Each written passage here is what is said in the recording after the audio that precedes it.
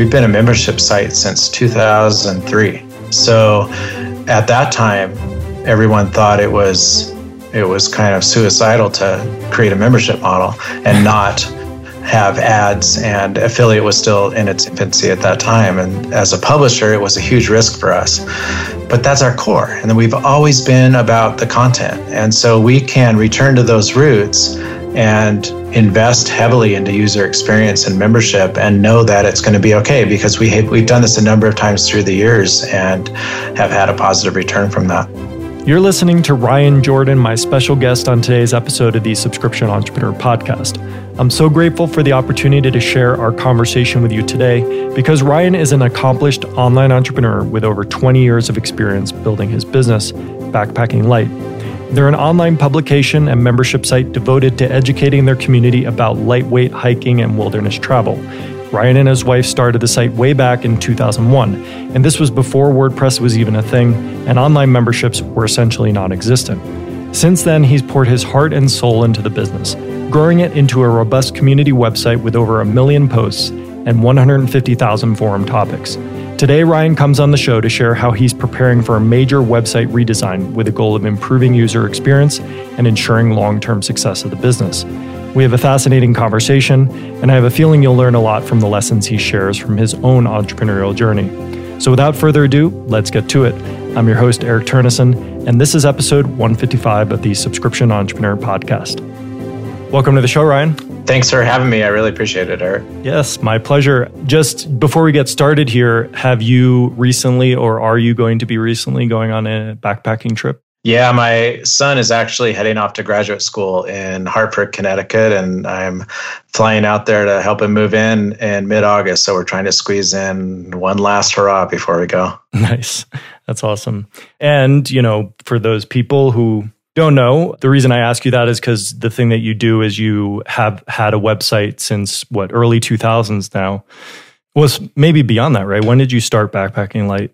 The site itself came online in 2000, and then the concept was incubated the years preceding that. Yep. So tell us a little bit about what the site's about and what the journey's been like for you for the last 20 years. Sure. So Backpacking Light is at its core a community of people who are interested in wilderness travel, backpacking, multi-day hiking.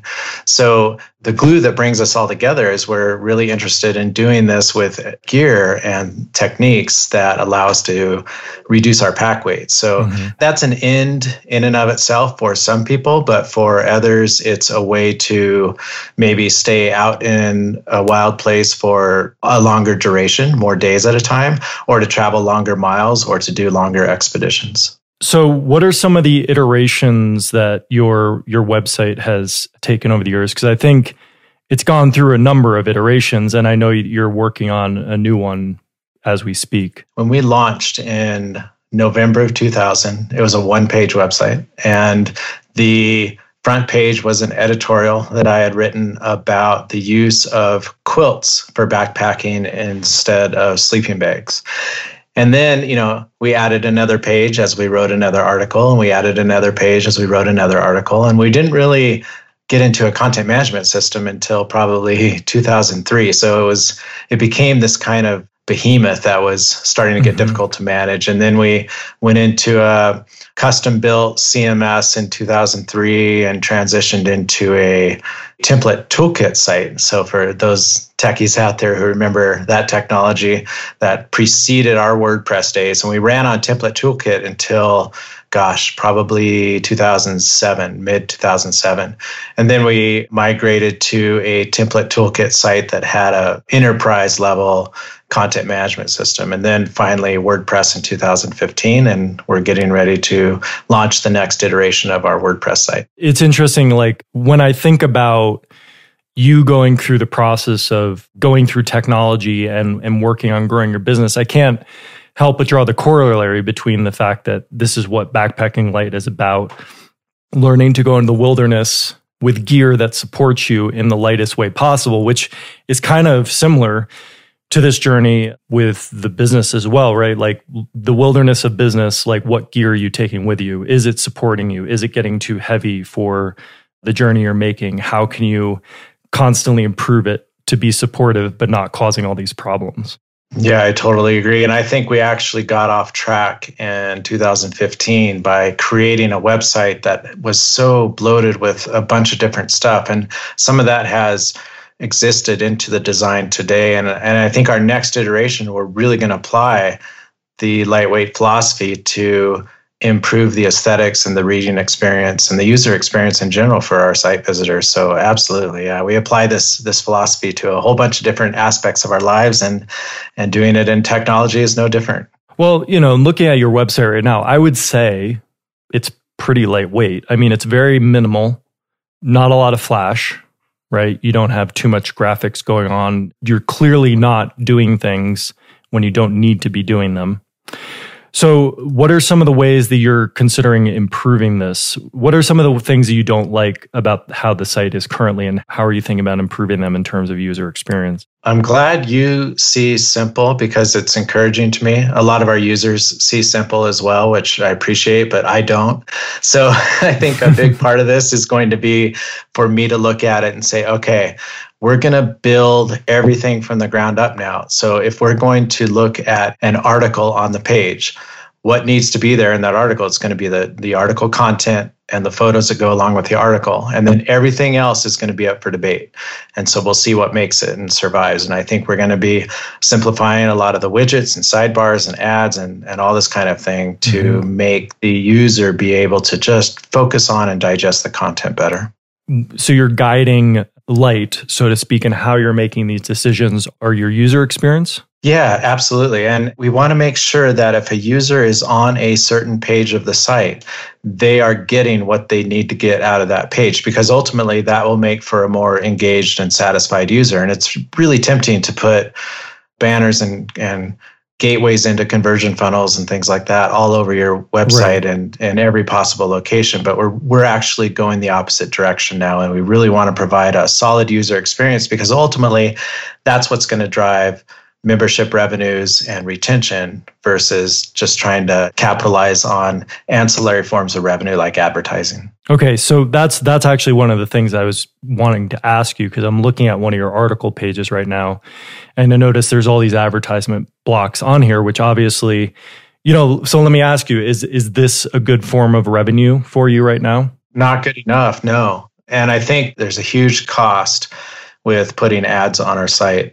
It's meaningful, but is it something we can make up for by creating a more positive membership experience? And we're trying to answer that question and create the data to allow us to make an informed decision there. Right. And you're kind of in an empowered position right now, because you're not just getting started. I mean, when we're just getting started, say someone who's just building their site, they may not feel like they can take the path of integrity, because that's right. Because they're getting so much information about what they should do, and they don't necessarily have the experience to push back on things that people say are stuff that are mainstays.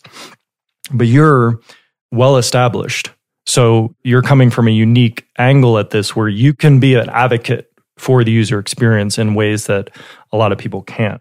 Yeah, and that's how we started. I mean, we've been a membership site since 2003. So at that time, everyone thought it was kind of suicidal to create a membership model and not have ads, and affiliate was still in its infancy at that time. And as a publisher, it was a huge risk for us. But that's our core. And then we've always been about the content. And so we can return to those roots and invest heavily into user experience and membership, and know that it's going to be okay, because we've done this a number of times through the years and have had a positive return from that. You've had the experience where your members or people have always responded in terms of signing up for your membership and therefore providing the appropriate revenue you need to support the business. That's right. Yeah. And the rest, advertising and affiliate and some of the sponsorships and partnerships we've done in the past with other companies, those have kind of been just gravy. It's been nice, because that allows us to kind of shore up the coffers so we can do further development. And I'd be foolish to think that advertising and affiliate revenues are not contributing right now to our ability to fund the next era of the website for us. But at the same time, we see our most profitable growth, and it always has been in membership. We spoke earlier about your approach to affiliate revenue, and I think you definitely do a lot of gear reviews and talk a lot about gear on your site, but you don't always make those affiliate links. Can you talk a little bit about how you decide when you're going to make something an affiliate deal?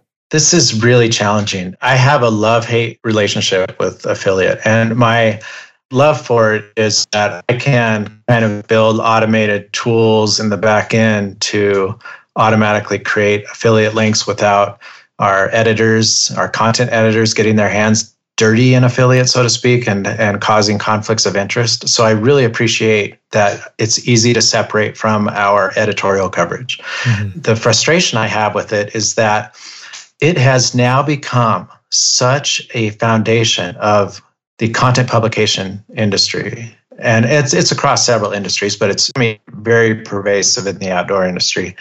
So that now, when you try to search for a product review or an article that, offers a gear guide or something like that, almost always it is driven by affiliate marketing content generation concepts. And so being able to tell the difference between something that the reviewer has actually used in the field, tested, has the qualifications to test it, versus a publication that is publishing a gear guide or a product review solely for the purpose of generating their primary source of revenue, which is affiliate income, it's really difficult for users to sort out. Yeah, which I imagine your established reputation helps you out with, but it basically is a barrier to entry to anybody like you coming in, new people who have basically like a strong natural desire to talk about these things because they're competing against people who, like you said, don't have the direct experience,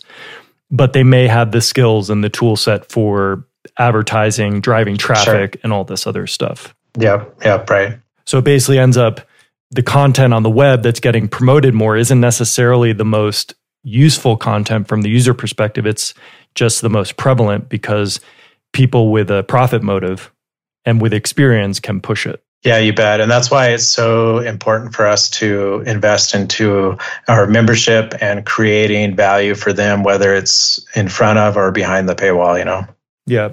And kind of jumping around a bit, there's just all these questions that are naturally popping in my mind. And I imagine you get a lot of organic traffic and you have a lot of people who come to your site and maybe aren't members. What is your approach to how you develop the relationship with people who are visiting your site and then ultimately incentivize them to become a paying member? The commonly accepted gateway drug to all conversion funnels is your email list, right? So that's where we try to start an actual two-way relationship with people. And I get a lot of responses to email, and I'm able to respond to some. I'm not able to respond to others. But just making that connection via email, it's still that's our gold mine. And it's not a gold mine in that you can just turn it on and create this faucet of revenue, but it's where you start your relationship. It's where you can start delivering free content to educate your customer and bring them to the website to see more depth or breadth in the topic they're studying. And so email is always kind of the first thing. And so we have hopefully email widgets, sign up widgets on every page, and we can capture their attention right away. Now, in the absence of that, SEO is definitely the number one driver to traffic. We have 1.5 million posts in our database. And so that's a huge SEO footprint. And most of it, of course, is long tail keywords. And people come here for a variety of obscure reasons, but that is the primary reason they do visit the website. And then once they're on our email list or they drop in at the bottom membership level, which gives them access to forums and participating with our community, and then the relationship can flourish from there. Yeah, and I noticed that you're using a backpacking light handbook, which I imagine is a downloadable PDF in exchange for email address, but it says first edition 2020. So were you doing something like this before? Yeah, we had been doing an online seminar video seminar. Okay. It was about 15 minutes long. It was just kind of to introduce people to the ins and outs of what backpacking light is and how to go lightweight backpacking if you've never done this before. And we still have that. It's still in our email new member funnel. And so we just added this resource because people were asking for something they could print out and, read on the couch and take notes on and think about. So that's why we created the PDF. Perfect. So people subscribe, they opt in, give their email address, they get the handbook, and then you have a funnel where you're sending them emails over a period of time. And then one of the other things that they get is this seminar and probably some other things. And sprinkled in there, you talk about the membership. Yep. Later on in the process, we're actually rebuilding our email funnel now because we're trying to educate people into what Backpacking Light has to offer, which is a huge challenge for us because we have several thousand authored articles and, 1 million forum posts in our database. And it is a difficult website to try to get in and get a question answered. So we're trying to change things a little bit in our funnel so that we're actually educating people about how to find stuff at our website. Right. And secondarily, helping them solve the main problems that brought them to us in the first place, which is, how do I reduce my pack weight without sacrificing safety and comfort? Right. Now, here's an interesting question because you've gone through many site rebuilds. Now, people may launch a site, things may not be working out, right, in the first 3 months, and they're like, oh, my funnel's not working, so I need to redesign it. I need to redesign my site because it's not doing what I need it to do. How have you determined when the right time is to do a redesign where you're not making the mistake of just not having given it enough time or maybe implemented it wrong to begin with? Basically, how do you avoid making the mistake of thinking that you're just redesigning for the sake of the fact that something's not working and really it's not time to redesign? It's maybe time to ask more questions. What isn't working for people? Maybe do some more discovery work. How have you made the decisions on when to do the redesigns? That's a great question. The discovery is never a point in time. I would encourage anybody who's listening to consider discovery as part of your ongoing process, because that's the only way you'll identify the trends that your users are experiencing as they engage with you over a period of years. So when we built our first enterprise site in 2007, it was going great until 2015. I mean, this was 8-year-old site. It was fast. It was easy to use. We had control over 100% of the code, so we could do whatever we want to it.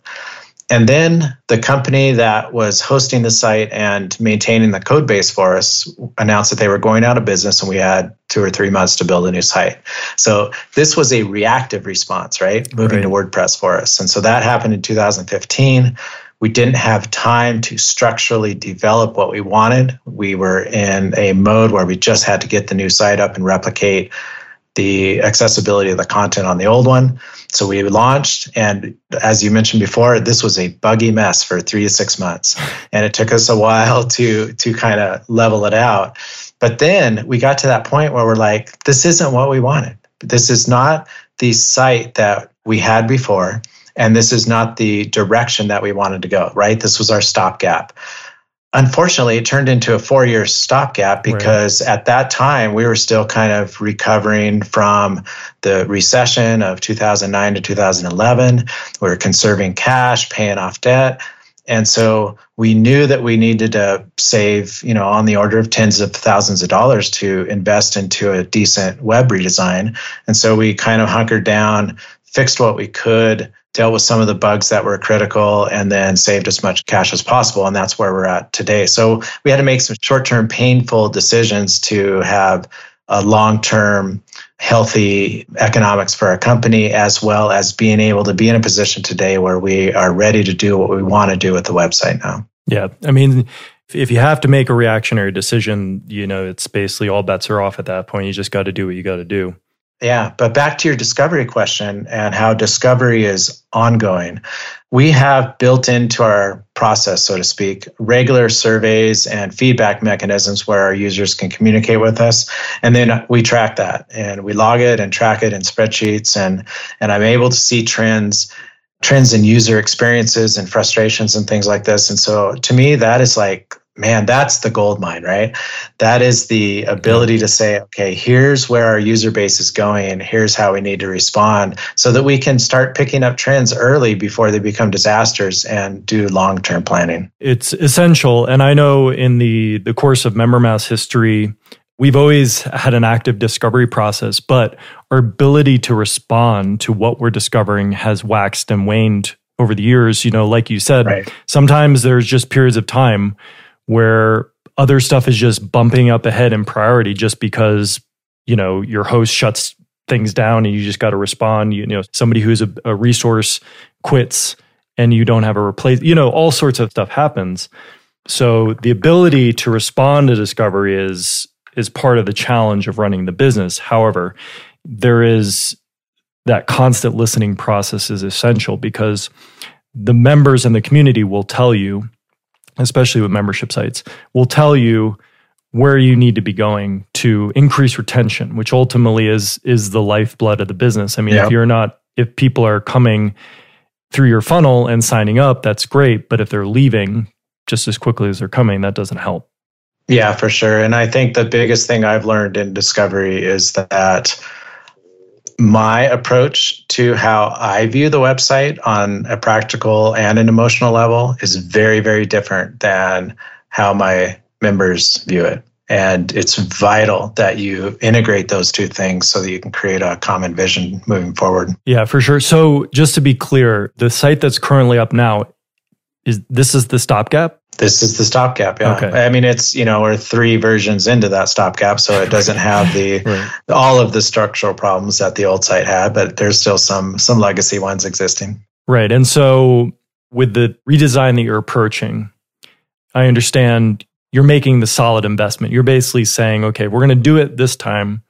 We're going to do it exactly the way that it needs to be done. And it's going to take whatever investment it takes. But the goal is to build something that is exactly what you need. So we talked a little bit about user experience. What are some of the other things that you're really looking to improve in the new version that's coming? I should say that we've been building this now for about 18 months already, and it's not being built in a way that's visible to the public. But in order to scale and create a stable platform, we knew we had to invest into the server. And so the last 18 months, we've spent studying the database and collecting data on, you know, how to optimize queries for 1 million database records, which is an enormously challenging problem. I had no idea. And then building a server environment and a hosting environment that was, number 1, secure, number 2, stable, and number 3, fast. And so we're still in that process, but we're coming to the end of that, and things should be pretty dialed in by August or so when we start building the new site, the UI UX on the new site. With those 3 things in place, stability, security, and speed, then we have a good solid foundation where we can do whatever we want with the user experience. And that's the exciting part. That's the part where the public gets to enjoy the fruits of what we've been doing for the past few years. So your database of content, you're not doing that in a WordPress database? We have the databases stored on a completely separate server. I doubt if your listeners will be interested in the technological implementation of it, but the goal is to get it off the host server so that the queries can run fast and in an isolated environment where other things won't disrupt them. So for example, when I ultimately in the new design, when I click to view an article, that's not a WordPress post. That's coming from a custom database from a specific server that's designed with this infrastructure to serve things up really quickly. Right? No, they're still WordPress databases, but they're being stored in a separate hosting instance than the rest of the site. Okay, so you're actually going to have essentially 2 WordPress databases, one that has your content and then one that has your front-end user experience that's, you know, delivering the UX, stuff like that? That would be the simple way of looking at things. But right now we have 175 databases. The thing that's really challenging is, for example, our forums database, where we have, you know, 150,000 forum topics and 1.1 million posts, replies to those topics. Yep. So those are going to have to be separated out into separate databases and then a custom index made so that the queries can run faster and things like that. It's a really challenging engineering problem. An interesting question. Okay. So you have 175 databases. I totally understand why, from a technical perspective. You start with a WordPress site. You've got all these plugins. Everything's great. Couple hundred, couple thousand posts, no problem. Everything's fine. But yeah, you're getting to millions. And now you've got your forum plugins or whatever's running that software that's got a database of millions of things. You got your posts that have millions of things and whatever else is going on there. So you've come to a situation where you have all of these databases distributed. But ultimately, trying not to make this picture too complicated, but ultimately there's one delivery mechanism from a user experience standpoint. They're going to backpackinglight.com. They're clicking on to request an article. They're browsing your forum, regardless of the fact that behind the scenes that those are coming from distributed databases on different servers. Their experience is one site. Absolutely. And they don't care about the databases. Exactly. So what is the mechanism you're using between the one client experience and the distributed databases? Those are connectors that you have to custom build, because anything that comes out of the box is going to try to solve too many problems to be efficient and require too much server resources to do it efficiently. And so this is the kind of thing you have to rewrite the database queries from the ground up. That's awesome. I love that. So, okay, you basically have a middle tier, right? That you've custom built in architecture and software architecture. We call the piece that's not the client. The client experience is basically what the client experiences. That's the client layer. And then there's the middle tier, which is the piece that stands between the client. So the client makes requests. When I click a button on your website, that generates a request. Now, the middle tier in enterprise software, the middle tier handles the request. So for me to translate as a software engineer, what you just explained, you're custom building your middle tier. So when somebody clicks on a button on your site, the middle tier, you've developed custom software that hears what was requested by the client and then knows the existence of where the data lives and basically processes it in the most efficient way to request the data from the specific database of where it lives on a distributed server, wherever. That's exactly right, yeah. So the thing that you've been spending the last 18 months working on is that A, where all the data is going to be stored and what databases and where, and B, the middle tier that can handle the requests from the client so that it can talk to and request the data from the databases. Right, and creating the hosting architecture that provides the data security and stability when these enormous queries run. Yeah. Awesome. So the last step, which is essentially usually the only step that people have to think about, is actually the look and feel of the site, what the user is experiencing as they navigate through things and stuff like that. So I'm really excited about that, hearing about how you're approaching that, because it's definitely not something that, that only 5% or less of our clients ever have to deal with because of the scaling issues and the challenges. So I just wanted to paint the picture a little bit, but certainly this will get out of the realm of feasibility to go deeper into on the forum like this from this point. But I certainly wanted to share with people to get a little bit of a picture more and for my own understanding what you're dealing with, because it's pretty cool. Yeah, so I use a hiking analogy here. One of my favorite things to do is just mindlessly hike on a trail. It is restorative for the mind because you're not investing mental and emotional energy on where to go. You're just following the trail. And then you might come to an intersection that gives you the chance to go one way or the other. And usually at this time, you look at your map and make a decision and you go. Mm-hmm. Near my house, there's a couple of trail intersections where literally 4 trails combine in one spot. And it connects to this massive network it's like a spider web of trails. And so you can create an infinite number of journeys in this particular national forest area. It requires a lot more mental energy to do that. And I see web design as very similar. When somebody comes to a website, I have to believe that they're coming not to just hang out with the website. They're coming to solve a problem, seek some information, or engage with your community. Those are the 3 things that people come to our website for. And so do I want them expending their mental energy on making the decision of where to go based on what page they're on? And the answer is always no. I want them to find what they're looking for and then spend their mental energy digesting what they find, right? So in terms of UI and UX design, our goal from here is really to reduce the friction people have in working with their website so they can not be distracted and get to where they're going more easily. And that's a process that you haven't necessarily started with pen to paper yet for the new site, or have you started doing wireframes? Yeah, we have. Yeah. You have? Okay.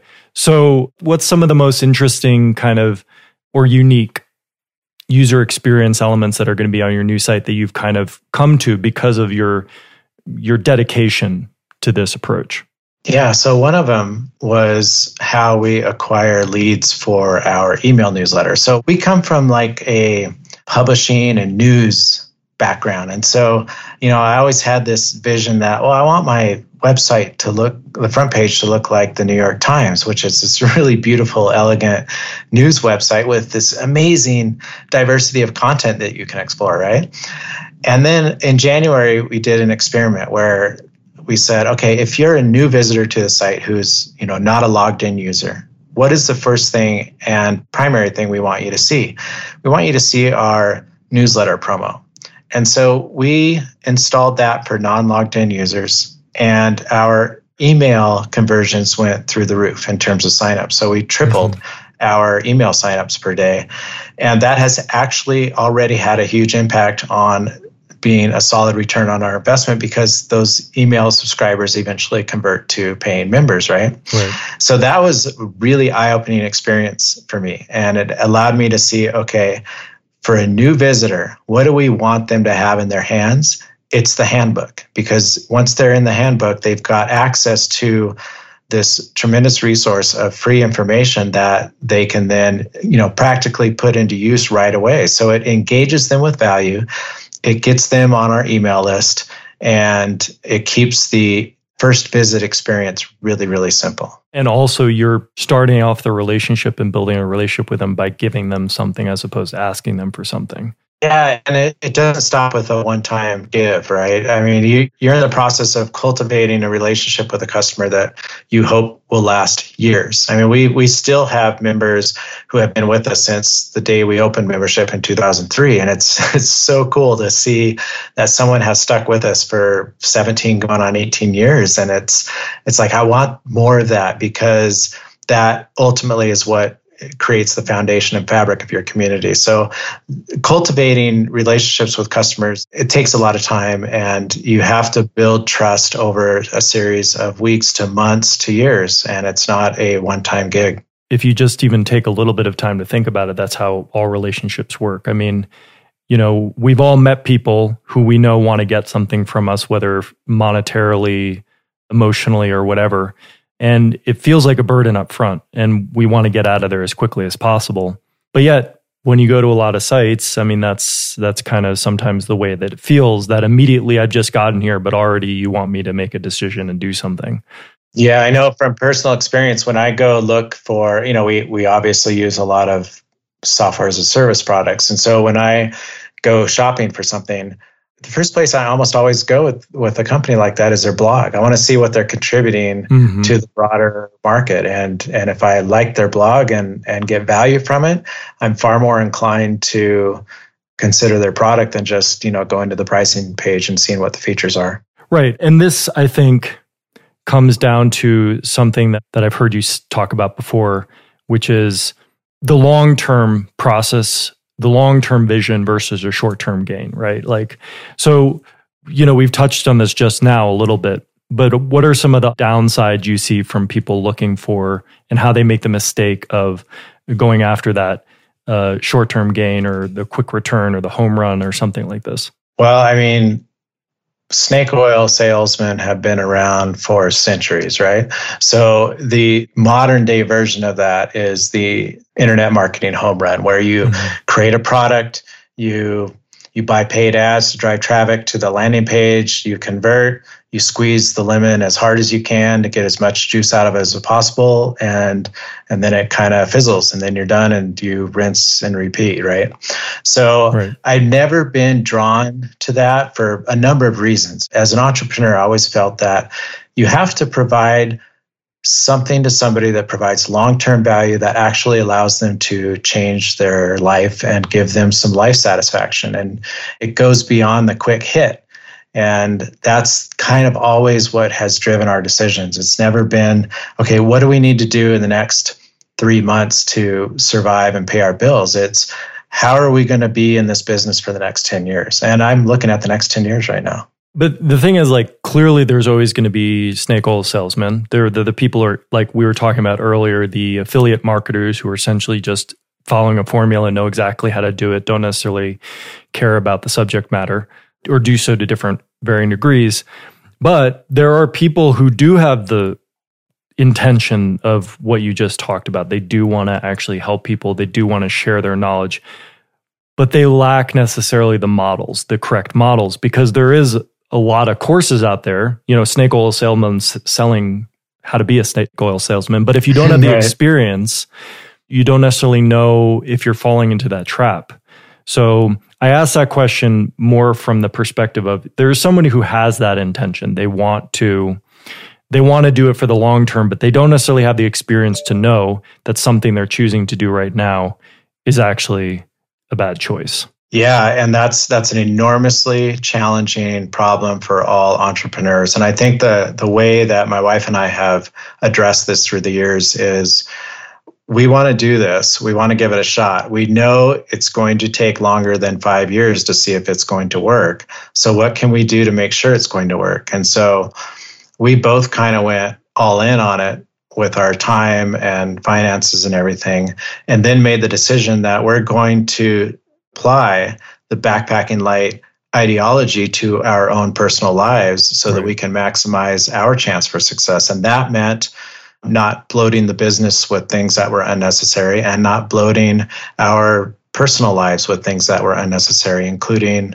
personal expenses and the houses we chose to live in and things like that. And so that being able to live a lean life to us was the absolute secret sauce that allowed us to be in this for the long term. Yeah, and not for nothing. I mean, that's getting to a point like that is not necessarily also super straightforward. No. Like you said earlier about hiking, you mindlessly walk a trail. Well, to you, now that's second nature, but, to be mindless at any point in time isn't necessarily easy, right? But there's a relationship that you've developed through consistency of doing the hiking. This is a really interesting topic to me. I do tea ceremonies. And I feel like my tea ceremony is like your hiking because it's something I do consistently. It's a very simple process. Like hiking is you put one foot in front of another, essentially. You walk on a path. With tea, you put leaf in a pot and you pour water on it. Through the mechanism of consistently engaging with these practices, there's something magical that happens where you start to learn to listen more at a deeper level. And I think trust comes out of that. And from the position of trust, that's where you can become mindless because you're releasing control. This is one of the hallmarks of a meditative practice. I mean, if you can't be personally vulnerable enough to experience the emotions that you're going to experience in this journey, because it's difficult being an entrepreneur, right? And then being able to let those emotions go is a practice that requires an enormous amount of discipline over a long period of time to really get into a groove. And you have to realize that it's not going to be perfect all the time. And that's okay too. Or that it is going to be perfect, but what perfection looks like is not what you want it to look like. Right. That's like a great point. Again, like walking a trail, like, oh, I wish this trail wasn't so steep. Well, is the trail not perfect, or is the fact that you want to avoid obstacles like the imperfection? Exactly right, yeah. When I went through courses with the National Outdoor Leadership School, one of the things they teach is a tolerance for uncertainty and adversity. And I can't think of two better lessons that every entrepreneur needs to just grab hold of. Well, in life in general, I mean, entrepreneurship is great because you're at least entering into the realm of opening yourself up to improbability. Like, for example, as opposed to a 9-to-5 job, there's a little bit more predictability. And there's definitely arguments against that. But let's just say things are consistent about it. You know how much money you're going to make each month. You know where you're going to be at certain times. You know how much vacation time you get off, et cetera, et cetera. But because of that predictability, you're losing the tests that can allow you to learn more about yourself. And the mistake I think people do when they want to enter into something that they see they're doing it for the fruits. Like, oh, I want to be an entrepreneur because I want to make as much money as that person. Or I want as much freedom as that person has. But they don't want to do the work. They don't want to actually take the journey. They want to go on the hike, but they'd rather a helicopter take them to the peak so that they could get the picture at the summit without having to walk the trail. Right. Which loses its potency, basically. You bet. Yeah, I think there's a lot of different motivations people work in the corporate world versus becoming an entrepreneur. And some of them are the same. It might be to make a lot of money, or it might be to participate in a career that gives you some personal meaning. But for me, the entrepreneurial journey, the motivation was always, I have a problem in front of me, and it's a business problem. It's a societal problem. It's a problem that people have with how they practice recreation. And I want to participate with the broader community and solve a piece of that. And so the ability to do that is, I think that's where you get to the end of your life and say, did I help people? And that to me is a more powerful motivator to keep going than exiting the company for a big payout someday. And was that always the case for you? Because I know you have a PhD in engineering. I do, yeah. So was there a point in time, by the way, what kind of engineering? Biological. Was there a point in time where your plan was different? Yeah, I mean, my career path at the time I graduated with my doctorate was to be a university researcher, and primarily in the areas of biopharma. And I did some projects in oil field recovery as well. And those industries come with so much societal baggage that I was having a difficult time reconciling what I was doing, which was basically performing research so that these publicly held corporations could make enormous amounts of money and do so in a way that has some societal benefit, but they're also perceived as being kind of sharks in the overall scheme of corporations, right? And so I was trying to figure out a way to, okay, my options were to stay in academia and do this. What I really wanted to do was teach students engineering, but that, unfortunately, when you're a researcher, that's second to bringing in grant money for your university. And so I could do that, or I could go into the corporate world and actually work for one of these large corporations, which I had almost zero interest in, just because some of my peers had done that, and they had told me how good the pay was, but how difficult the environment was to be creative and to do things where you had a say in how problems were solved. From what I'm hearing you say now is it's very clear that you're purpose-driven. You want to make an impact. You want to leave a legacy of a kind that has a positive impact on your community, your immediate community, and your larger community. So after you got your doctorate, was that the first time that you were aware of this discrepancy, or were you not yet so clear about your purpose-driven aspects at that time? I have to admit I wasn't as clear about it. It came somewhat as an accident. Backpacking Light was founded in 2000. My wife and I, we got pregnant about a year and a half later. She actually gave birth to a stillborn baby in 2002. So at that time, we were kind of waking up to what is going to be important in our lives. And this was about the time I was in a tenure track position and working 80 hours a week and writing all these grant proposals. And I realized that, okay, there might have to be an alternative here in how we pursue the career, because I don't know if I want to squander this in the lab all day, right? So I went back to Backpacking Light at that time, looked at some of the traffic data and things like that. And we were absolutely growing like gangbusters. And so we made the decision to make it a commercial venture in 2003. And here we are today. And it's been challenging. It's been hard, but I can't say I regret it. Yeah. And it sounds like you're already doing 80 hours a week in work. I mean, it wasn't like it was a new thing for you to be busting. Yeah, but the advantage to being an entrepreneur is that sometimes you can't walk away from it, right? There's a lot of drama in your business, and you have to address it, whether it's with your own staff or a website technical issue or something else. Mm-hmm. But at the same time, you can decide the extent to which you invest into your business in terms of personal energy and time. I suffer from the opposite. I'm more likely to burn 10 or 12 hours a day working on the business because I enjoy it so much. But there's this balance you got to strike with the rest of your life. And it can be very difficult at times. And what does your team look like these days? Have you done a lot of delegation and hiring over the years? We've focused on that quite intentionally in the past 3 years. We're developing a smaller team than we've had in the past, but a team that's more engaged and stays with us for a longer period of time. And that's been the biggest difference in staffing for me. At our peak, we had a team of about 15 employees, and we all went to work at an office every day, and it was a very stressful time. And so now we're all distributed. We come from different backgrounds. We're different locations across the US, but there's less of us, and it's a nicer environment to manage, and everybody's more engaged. And I think we're getting a lot more work done as a result. Yeah. I find that too with MemberMouse, that I've never had a brick and mortar situation with people who work for the company, but I've actually found a lot of people through just meeting them through things I'm passionate about, like tea. So there are a number of people who work for the company and have for a while now who I've met first outside of the business.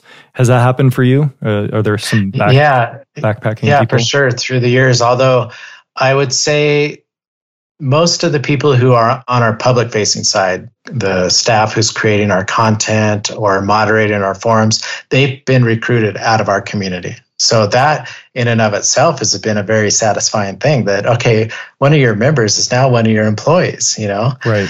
And I think as an employer, the thing that strikes me the most today is that if any one of my core team members left, I think I'd be heartbroken, because we're friends and we're engaged in this common purpose, and we share a lot of common life values, and that's been super cool. Yeah, I agree with that.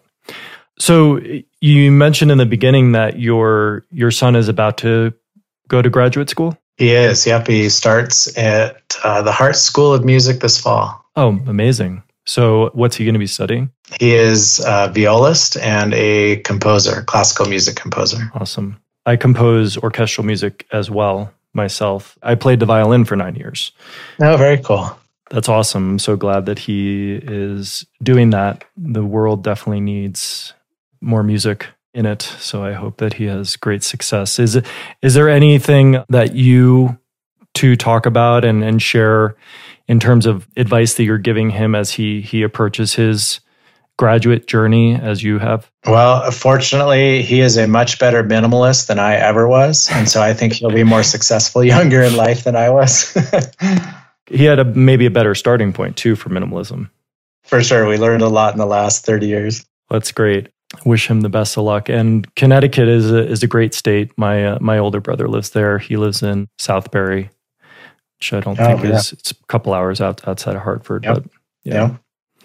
So is there anything that we haven't talked about that comes to mind that you think would be valuable to share with people?